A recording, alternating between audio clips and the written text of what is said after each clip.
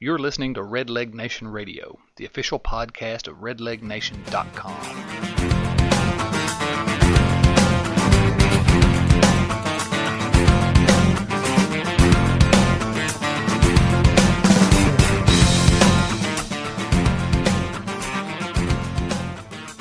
Hello there, podcasters. Welcome back to the Red Leg Nation Radio podcast. I'm your host, Chad Dotson. Joining us once again today is our old friend, Bill Lack. How are you today, Bill? Doing great, man. Great time of year. Man, you're always doing March Madness, spring training.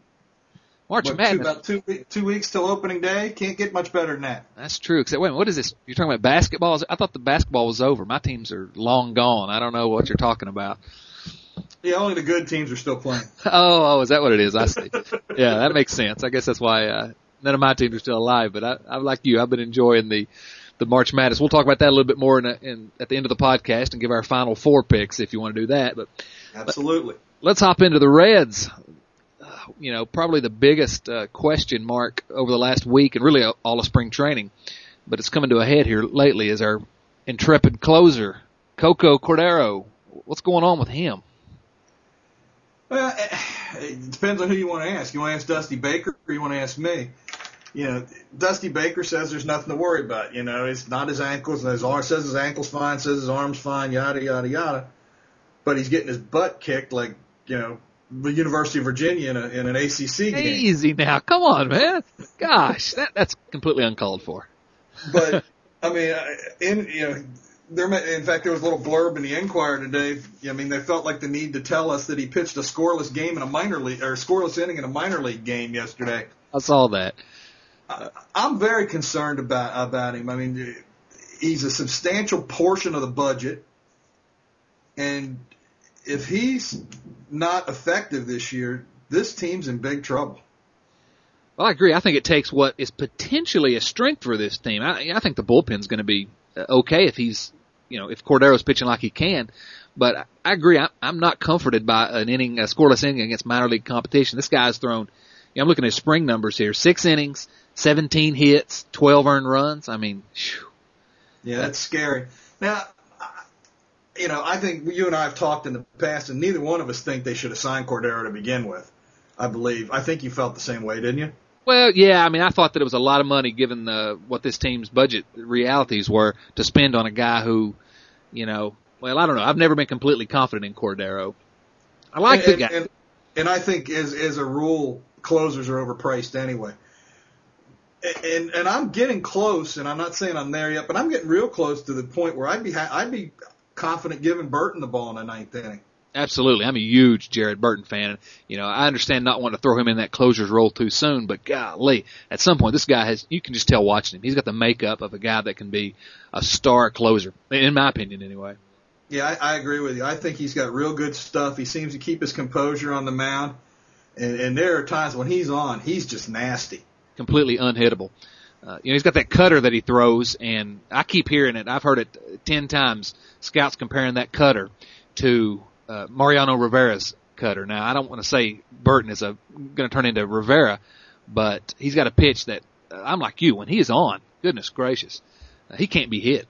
Yeah, he can make some hitters look really, really bad when he's on his game.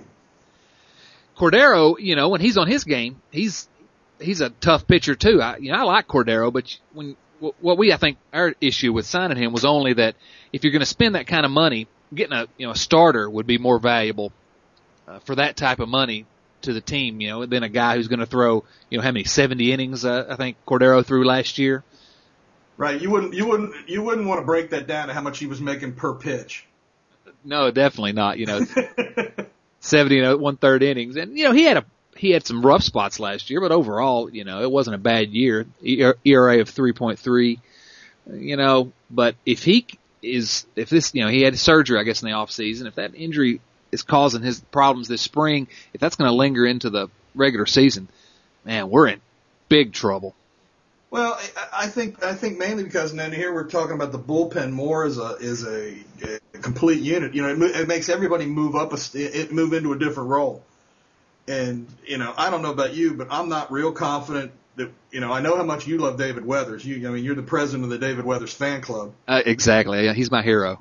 And but between Weathers and Lincoln and Rhodes, I mean, these are all older guys, and you don't know how much longer they're going to be able to get major league hitters out.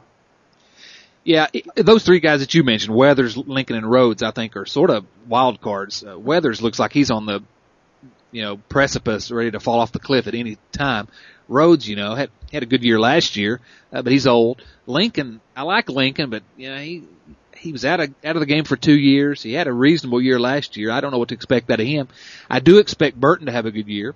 I expect Bill Bray to have a good year out of that pen. But let's talk about Bill Bray for a minute. He's been hurt at least twice in spring training. He's had a history of injuries. How much do you want to count on Bill Bray? I don't want to count on Bill Bray. Well, I do agree in the sense that he's got a serious injury history. But on the other hand, when he's pitching, I'm more confident in him when you can actually get him out on the mound than anybody other than probably Burton when you're talking the non-Cordero relievers out there. Yeah, I think he's got great stuff, and I think Chris even mentioned that in the interview we did with Chris Welsh a few weeks ago. That Bray has nasty stuff, but he already this spring he said the shoulder problem. Then I think he had a hamstring problem. It just seems like it's one thing after another. And to be honest, between you and me and the fence post right now, I think he's fighting for the last spot in the bullpen, and I don't think he's got it wrapped up. And my guess is he has options left. Yeah, he's got to have options. I'm not sure if he does or not. I think Viola's still in camp. I don't think he's been sent down yet, and Herrera's still in camp. Both are left-handers. And I don't think either one of those, Viola or Herrera, I don't think either one of them's given up a run this spring. I don't either. Now, Viola isn't on the 40-man, and that could come into it. Herrera is on the 40-man. But I don't think Bill Bray is a given to make this 25-man roster at this point. Yeah, you're probably right. Herrera, it's tough to root against Herrera. He's about, like 3'6" or something like that. But fun to watch pitch. And he just gets people out. Yeah, there was a little blurb in the Enquirer a couple of days ago, and they were talking about Herrera, or maybe it was an article, I can't remember now.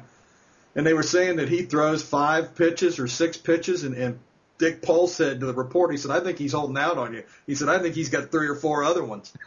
Yeah, so right. He must, he needs a catcher to take the mitt off his hand to flash the signals. He's got so many pitches. He's the very definition, and really, in a lot of ways, of that crafty left-hander. He knows how to get people out. I think he could be an effective reliever in the majors. I really do. I hope so. But we were talking a little bit about the bullpen. I think the bullpen, I think it's in the running. I think either Bailey or Massett will be the long right-hander. But other than that, I think this last left-handed spot is the last battle in the bullpen. And whether it's Bray or Herrera or maybe Viola's the outside, he's probably the outside guy, I would assume. But I think that spot's still up for grabs. Yeah, I can't disagree with that. And the other spot, we've talked about it 100 times, but why not talk about it again? That sort of long reliever spot, it's going to come down to Massett and Bailey, looks like. Maybe Owings, but. John Fay said today in the Enquirer, and I tend to agree with him. At this point, Owings has got the number 5 spot in the rotation wrapped up. I agree. So the question that I have then is has Massett pitched his way off of the 25-man out of the roster? He's out of options, so you have to believe they want to hold on to him. But Bailey has been much more effective, and will options and ineffectiveness overrule somebody that pitched well in the spring? I think it'll be real interesting, and I think it may say a lot about where the Reds think of Homer Bailey and what they think about keeping the best 25 guys when they make that decision. I agree. The things about Massett that you got to look at. Number one, he's not pitched well. I've seen him a couple times this spring, and he's not impressed me much. On the other hand, in order to send him down to AAA, he's going to have to clear waivers, and I'm not sure that he would clear waivers as much as a premium is placed on pitching around the majors. I'm not sure he'd clear waivers so that they could send him down because he has no options left. I think, I don't know if you got a chance to see the Reds yesterday against the Pirates. Homer Bailey pitched, and Homer Bailey, he had one rough inning there, but he showed more maturity on the mound. He didn't get rattled, I didn't think, and his velocity was back up. I was fairly impressed with young Mr. Bailey. But I agree. It'll sort of say something about the organization's outlook. We'll get some idea about what Walt Jocketty thinks and Dusty Baker by how they make that decision. I still think they're going to send Bailey to the minors just because Massett doesn't have options. I was pretty confident of that earlier, but every day I become less confident of it. And I with the organizational depth this team has on the mound, I think they might, try to sneak Massett through and figure if they didn't, well, they still made their major league team better by keeping Bailey. I don't know that they'll do that, and I don't have a feel one way or the other at this point. But, if you did, when we talked last, I was pretty confident that Bailey was going to start in Louisville. I'm not as confident of that now as I was a week ago. I agree. The chances are certainly better at this point than I would have said they were a week or 2 weeks ago. Absolutely. Just based on the way that Bailey has sort of handled everything that's been thrown at him. They talked to him yesterday after the game. Well, would you be interested in, pitching out of the bullpen if that's what the Reds wanted you to do? And his immediate response was, yeah, absolutely. Whatever it takes to help the team win. Now that's sort of the cliches that Crash Davis would have you saying, but on the other hand, Homer Bailey's not always been that type of guy to give that type of answer, and I think that goes back to what he's finally gotten back on Hal McCoy's good side, and all the beat writers think he's the greatest thing since sliced bread all of a sudden. But his stock is rising again. Yeah, I agree. There are guys on this blog, guys that we both talk to, that believe that it's a good idea to start guys, young guys like Bailey in the major league bullpen. Worked for Earl Weaver. That was in the 70s and 60s. But, who's to argue? He's a lot smarter baseball guy than I'll ever be. Well, I agree. Give me the success Earl Weaver had, absolutely. But I think Bailey looks to me, from my untrained viewpoint here, he's at a point in his career where how does it hurt him to pitch at long relief in the majors, until because how many times is a team, number one, their fifth starter going to be their fifth starter all year? There are injuries, things happen. He'll get spot starts in the majors. I think it's the best thing for him if he can handle it. Yeah, the only question you have is he's a number one guy. He's making a lot of money, and you wonder whether he'll get enough work in that long roll, especially if the Reds' rotation is as good as we think it'll be. Or is he going to be doing a whole ton of sitting out in the bullpen and not a whole lot of pitching? Yeah. I mean, I guess that's what you have to weigh, whether you want him to get that start every 5 days, get his work in AAA. It's 6 of one, half a dozen of the other. We'll see what Walt Jocketty and Dusty Baker think about it here. Should be finding out that fairly soon, actually. Yeah, it's one of those organizational decisions. Yeah. When we're talking about final decisions on the roster and things like that, another one we've mentioned a couple times is something that we've been speculated on here lately is with respect to Jeff Keppinger and one of those spots on the bench. Maybe Adam Rosales has worked his way into that spot. What are your opinions on that?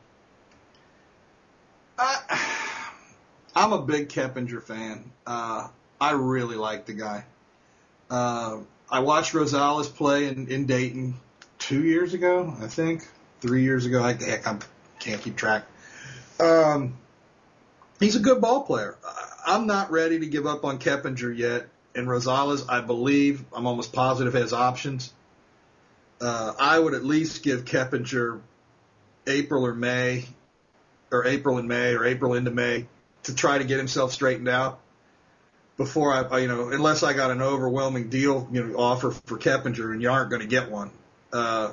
I think it's too early to be pulling the string and getting rid of Keppinger for a young guy, just for a bench guy. I like a little bit of veteran presence on my bench. I'm like you. I'm a huge Keppinger fan. We have to.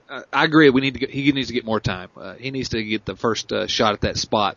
But man, he's really not been the same since he had that injury last year. From the plate, he was never a great fielder. He's competent. Not going to kill you too bad, although there were times last year when he was pretty rough. But I'm just wondering, when is he going to get his stroke back? He's not hit very well this spring either. No, but, again, we're talking sample size, and that's why, I want to give him into the regular season before we, start making any rash decisions. I mean, the guy has always hit. So, you have to believe that's going to come back. And, If it doesn't, you make that decision in a month. A guy off your bench shouldn't be costing you ball games, so I think you can afford to make that decision a little later, and it's not like you're going to lose Rosales if he's the guy. Exactly. He definitely has options. I mean, there's no issue there. I think the choice is pretty clear, but you're right about Keppinger, first of all. He's always hit. Every level he's been at, every organization, he's got on base and he's hit. And he'll give you good at bat every time he comes to the plate. So that's a valuable guy to have on your bench. But since that injury, he came back last year, did not hit well. I agree with you. There's too small a sample size just to judge on his spring numbers, but 40 at bats, batting average of 150, slugging percentage of 150, 171 on base percentage. I mean, yeah, he's struggling. There isn't any doubt about that. Okay, trivia question. All right, let me hear. Who did the Reds trade to get Jeff Keppinger?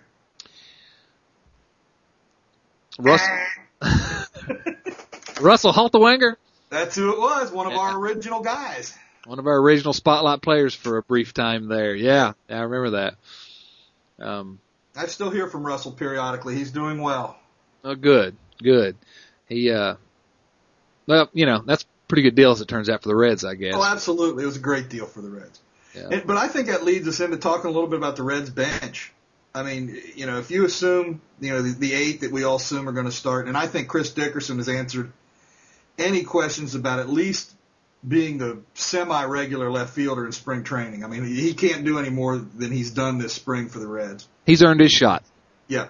I think you have to be looking at Hannigan, Keppinger, and Hairston on the bench, and then that leaves probably 2 more spots on the bench.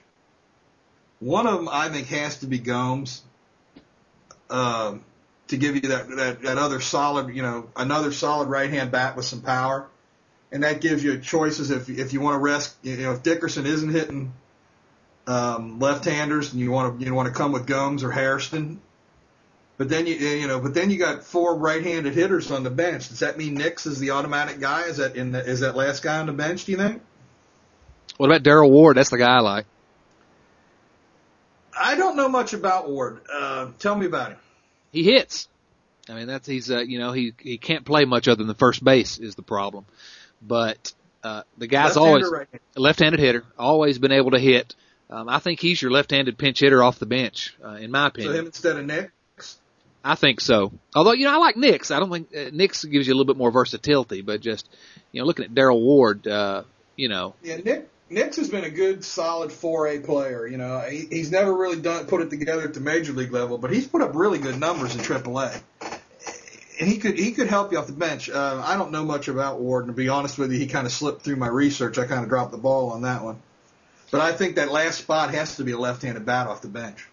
Yeah, Ward is 33 years old. He's a left-handed hitter. He's got some pop. He's got some power. I think that if they're looking for a guy that's strictly a bench guy, that they want some left-handed power off the bench, I think Ward's your guy. But again, when you talk about versatility, he's not going to be able to play anything other than first base. Yeah. The other question is, he's not on the 40. Gomes isn't on the 40. You have to wonder who they would be looking at dropping off the 40 or moving from a 15 to a 60-day DL or something like that. Well, those would be some difficult decisions. Big time decisions they've got to make. I say this. I think Johnny Gomes has this team made. I think he's a lock to make the opening day roster. I don't see how you could argue against him. But if you're going to take Johnny Gomes, it'd be tough to argue against Nix if you're just basing it on spring training performance. Well, that's true. Although, let me pull up Nix's numbers here. Let's see. Yeah, I've got 353 on base, 567 slugging, and 30 at bats. Couple home runs. Gomes got 323 on base, 679 slugging. I mean, those two guys have played well. They're neck and neck. I mean, their numbers are very similar. But again, we're talking sample size. Exactly. I feel like they're going to take Ward. I feel like they're going to keep Darrell Ward strictly because he's going to have a little bit more pop than Lance Nix. And either one, you're going to have the same 40-man issues. I mean, it's looking like they're going to have to drop at least 2 guys off the 40-man. And those are not going to be easy decisions for this team. I mean, these are guys, that are highly thought of. One name we haven't mentioned, and I'm really happy that we haven't really mentioned it, is Jacque Jones. Looks like we're in no danger of having Jacque Jones inflicted on us for a full season. I'm curious to see if he takes an assignment to Louisville. I hope he doesn't, because I think he could end up costing a young guy some playing time down there for no apparent reason.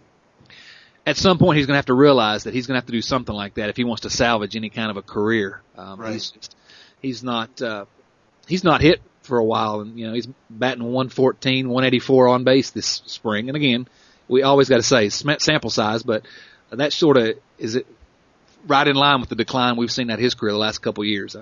Well, the other thing with Jones too is, and it's not like he hasn't been given a shot. Of the guys we're talking about, he's got more at bats than Nix, Gomes, or Hopper. Hopper's another guy we haven't mentioned. He's a guy that would seem to be straight out of the Dusty Baker mold. He's a havoc guy. He's definitely a havoc guy. But he's been horrible in spring training. But he has options left. So you have to believe he's going to be in Louisville. So again, he's not. I don't think he's going to go down there and sit.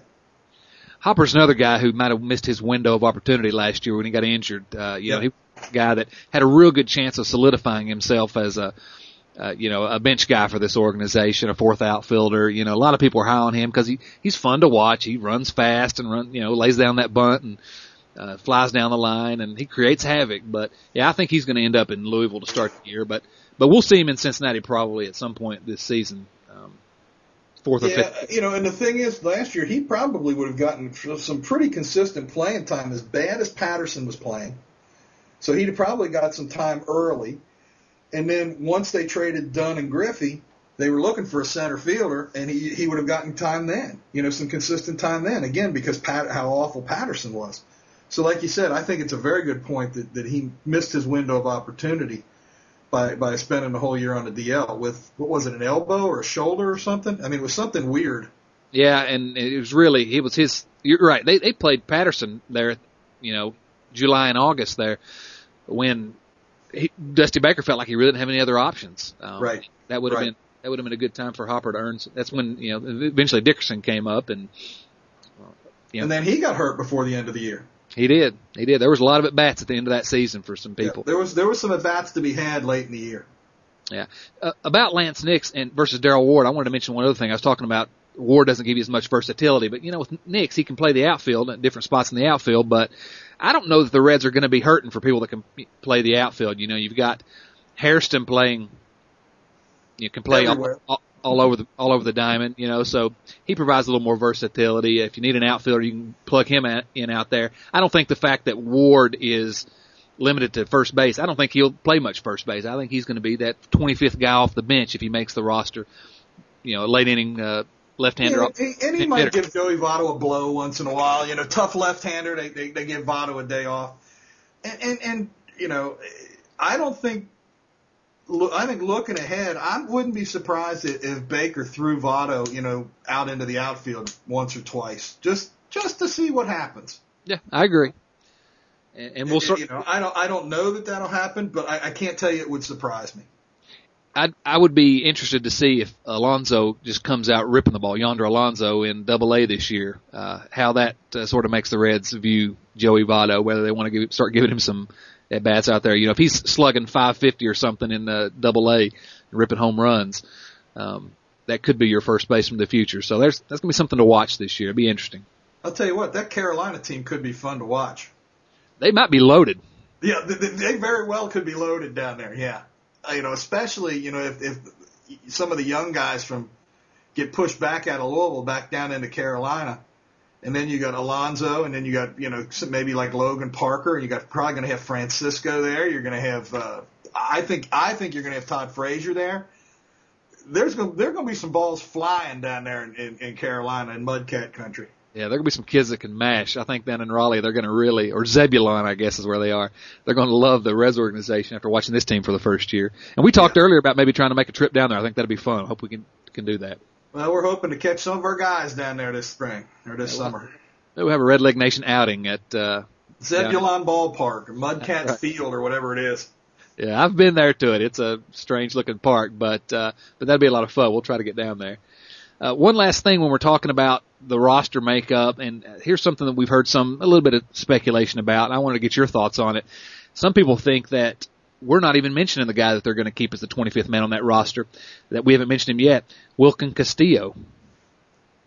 I know there's some guy, I can't remember his name on the blog, that talks him up big time, and I just don't see any way in the world this guy makes the ball club. I mean, I couldn't tell you what his spring training numbers are. I mean, he's so far off my radar, but he's never hit anywhere, and just because you've got to own a bunch of different gloves doesn't mean you're good at any of them.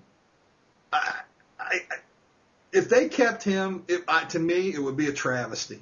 I'm with you. It makes absolutely no sense, but now they've done lots and lots of things over the last decade that I thought made no sense. Well, it would give him 3 catchers.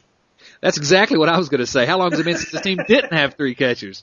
I think that, like we said at one other podcast, there's some sort of organizational bylaw. I think this team has to have 3 catchers, and so And Castillo, it's like a blood oath. That's right, and Castillo can play other positions as well around the infield, evidently. But I'm like you, the guy, he's never been able to hit anywhere he's been. And just because you can play a lot of positions doesn't mean we want you to play those positions. He may be able to hurt the Reds at a bunch of different positions. So I think let's assume he doesn't make the team and is in Louisville. I think it'll be interesting to see who's the regular catcher in Louisville. Whether the Reds like him as a catcher, whether he's playing a lot as a catcher. I watched Craig Tatum play in Dayton, and defensively, Craig Tatum is a very good player. And when he can help you offensively, he could be a surprise player. I think maybe along the lines of a Hannigan or something like that. And then they got it looks like they're looking at like maybe Jorgensen, I guess, is their number. Is another catcher possibly down there, or Denovi maybe, Krosky, right. I don't know. But I think the catching job at Louisville will be real interesting to see how it shakes out. I saw this week where Tatum got reassigned to the minor league camp. He comes fairly highly touted defensively. The question with him is going to be is he going to hit enough, get on base enough. If he does, I agree. He's the type of guy that can give you like what I kind of expect out of Hannigan. 3, 4, 5 year decent little window here where they can contribute to a major league team. That'd be interesting to see. I could see Craig Tatum kind of being somebody's pet catcher. He kind of reminds me of that kind of guy. He'll find a pitcher that he's real comfortable or works real well with, and he'd become that guy's his number one catcher. I think a lot of this we've talked about it several times already today is opportunity.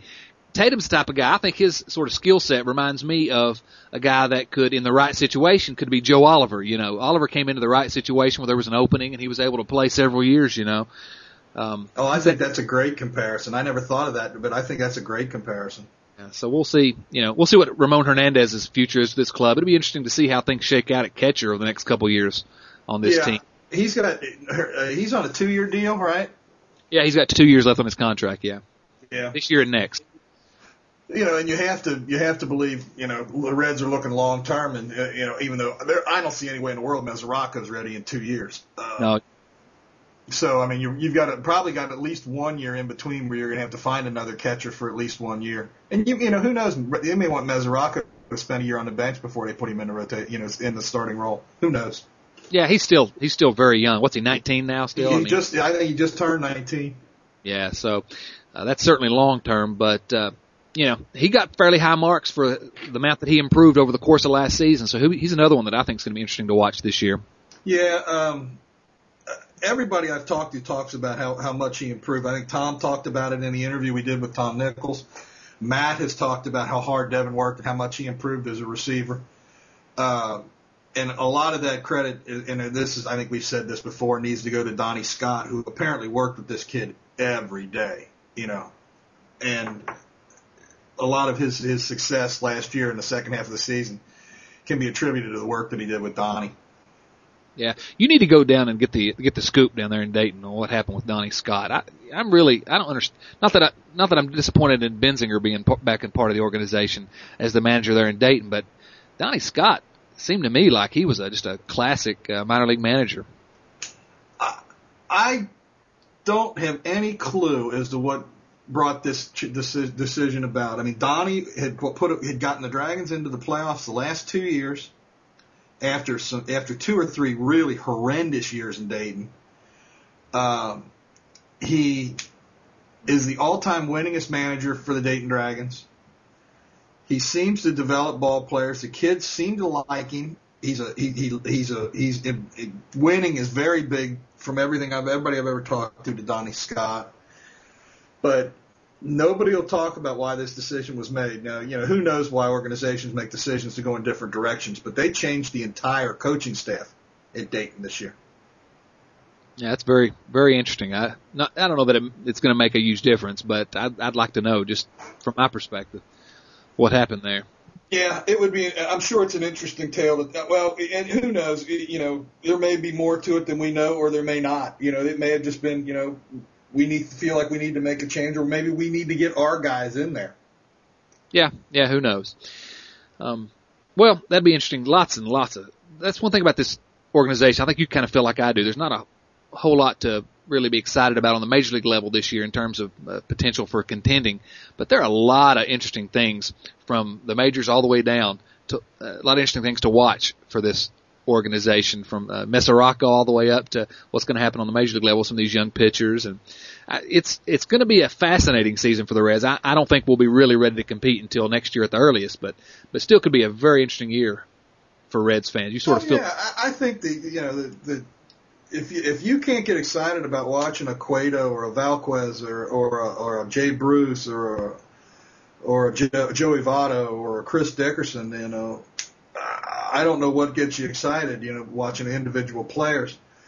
And I think the excitement, I'm a big minor league guy. I think the excitement starts on the April the 4th. I think it's the 4th, that Saturday. 1, 2, 3, 4. Yeah, the April the 4th with that Futures game in Dayton. I think that'll be an exciting day up at Fifth Third Field. Yeah, it's going to be a lot of fun because, the organization's got a bunch of guys. You talk about the futures. For the first time in a while, Reds fans can really feel like the cavalry's coming, I guess is the way I like to put it. There's some young guys that the Reds they got a chance. If they don't screw it up, they've got a chance at really starting a competitive run here soon. Yeah, I think there's, I'm not sure that we've got the Jay Bruce, Joey Votto level prospects down there, in quantity. Right. But, and I'm not, and we've talked about this before, I'm not ready till Alonso shows me something in more than a short, in more than a few weeks season in Hawaii or playing college ball. I want to see him do it in Carolina or Sarasota, for a month or month and a half, 2 months, whatever. But, we've got good solid prospects down there. I really, really like Danny Dorn. I really, really like Drew Stubbs. Who am I forgetting? Todd Frazier I really, really like. Logan Parker's a good hitter. I'd like to see. I think Logan could be one of the big surprises in the organization this year. He went into this offseason, I got the impression, with a mission.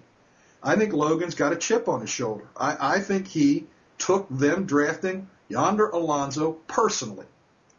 And I don't mean that in a bad way. Sure. What I mean as a motivating factor to, okay, I'm going to show you. I'm going to show you what Logan Parker can do. Nefi Soto, Zach Cozart. I mean, these are guys that I think can be productive major league players. Yeah, some of the high-end talent, the Bruces and the Vottos have sort of graduated to the majors, but there's a ton of people that have really got a good chance of contributing at the major league level within the next couple of years. And you named them, from Valleca and Frazier all the way down. I think there's a lot to, and it'll be interesting to see how it shakes out this year. I'm with you. I'm skeptical on Alonso until he shows me something, but he's certainly got talent. He raked at Miami, and that's a top level college program. Who got beat by Virginia the other day, by the way, undefeated Virginia. Yeah, but and that's true. But when they're swinging the metal bat, it don't mean as much to me.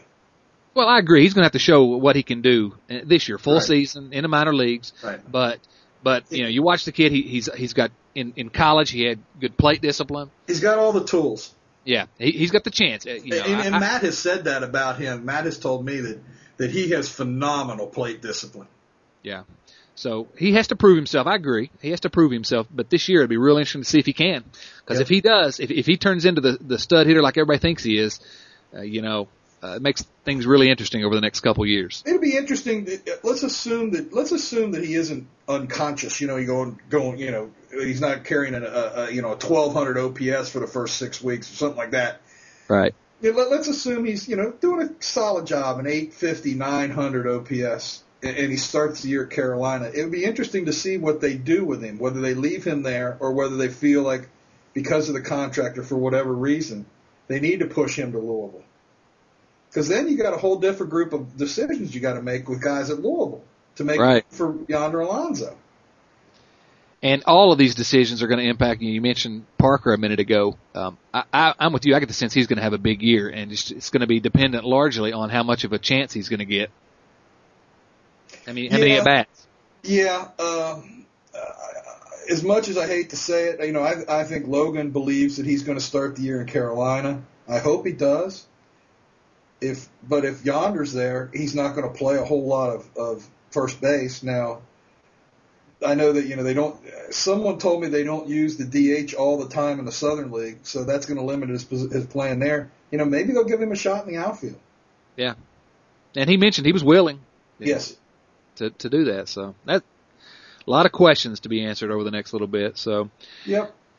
Did you see before we get into our Final Four picks? Did you see the pictures from the crowd? I think this past Saturday they sold some more opening day tickets in Fountain Square. Did you see some of those pictures? No, I did not. I saw one picture that was in the Enquirer today. Looked like a pretty good crowd. Holding a jersey.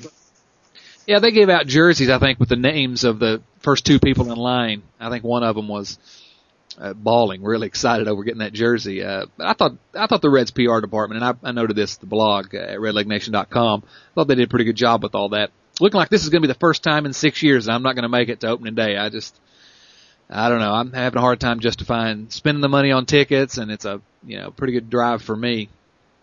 So I enjoy it. I love the pageantry of it. I love it's always fun. It's a holiday in Cincinnati. It's a holiday in Cincinnati.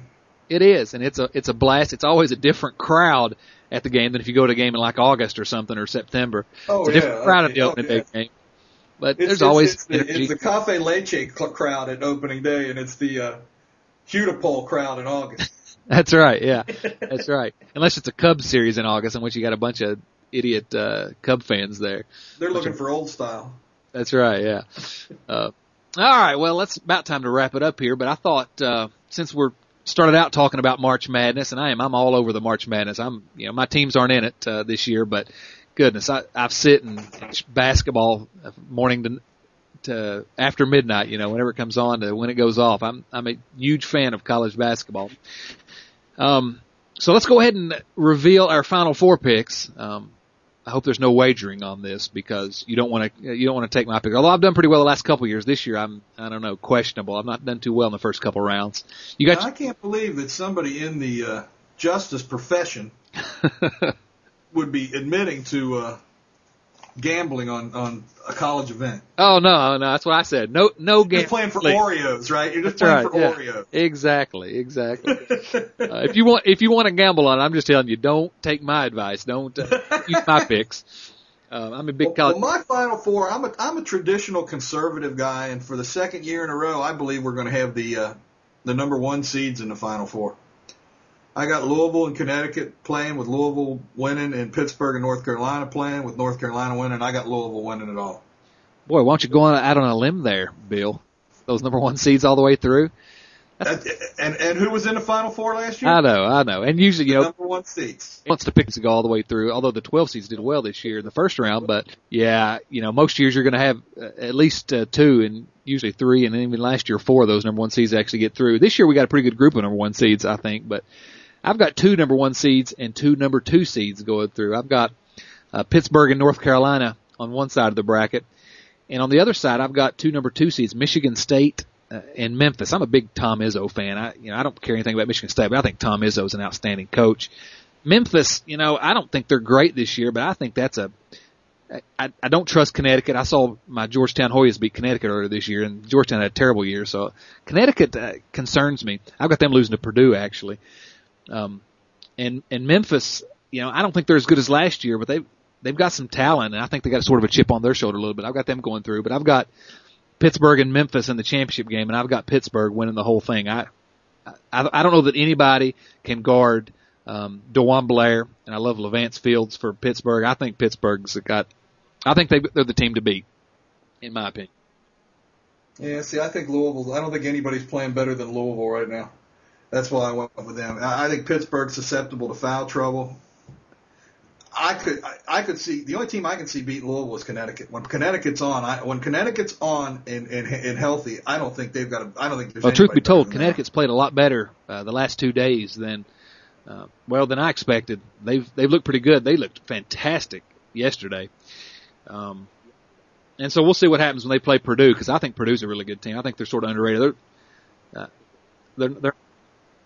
See, I think as a whole, the Big Ten is the most overrated basketball conference in the country. You know, outside of Michigan State and Purdue, I agree. I think that those two are really good teams. But, you know, my ACC, I'm an ACC guy, and they got exposed this year in the tournament. You know, Duke would have lost yesterday if they didn't have 3 referees bailing them out. Oh, here we go. The anti-Duke ACC. Oh, I don't know if you saw him against Texas. I feel, you know, hook 'em horns, man. They got screwed by the referees in that game. Now, Carolina, if Ty Lawson's healthy, and I don't know if he is or not, but Carolina is tough when Ty Lawson. I'll tell you what, he played a courageous ball game. I mean, yesterday, I don't know if they'd have won if it hadn't been for him yesterday. I agree. Well, they're a whole different team. Yeah, he's unbelievable. But that toe injury is one that's not going to, ask LaDainian Tomlinson, it's not going to go away. Well, exactly. Ask Jack Lambert. Exactly. So, we'll see who wins. Louisville, I agree with you. When they're playing well, they've got so many athletes, and they just keep coming at you in waves. They're a good team. Yep. But I think Pittsburgh has some of the parts that make them look like a champion. Now, what we've just done is ensure that neither Louisville or Pittsburgh will win. It'll be. Oh yeah, it'll be somebody we didn't even mention. Right, Sienna or somebody. Did you see Oklahoma yesterday, man? That Blake Griffin, I've watched him all year. He's unbelievable. He's unstoppable. I don't know if they got the other parts to really make a deep run, but if they climb on his back, who knows? Because he's just unreal.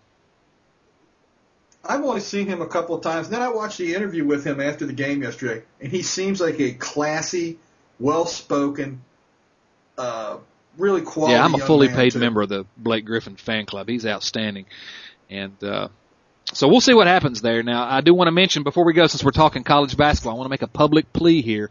Everybody knows I'm a graduate of the University of Virginia. I want to make a public plea to an old Kentucky guy, Tubby Smith, to come to Virginia and coach the Cavaliers. We need a real coach, so we're looking for a coach now. And so there's my public plea to Tubby Smith. You do exactly what you did at Kentucky, and we'll build a statue to you. We won't run you out of town like they did in Lexington.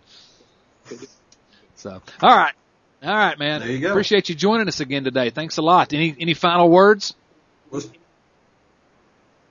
There you go. We're going to go cheer for Xavier. It's about time for them to start. So, good luck to Sean Miller and the Xavier Musketeers.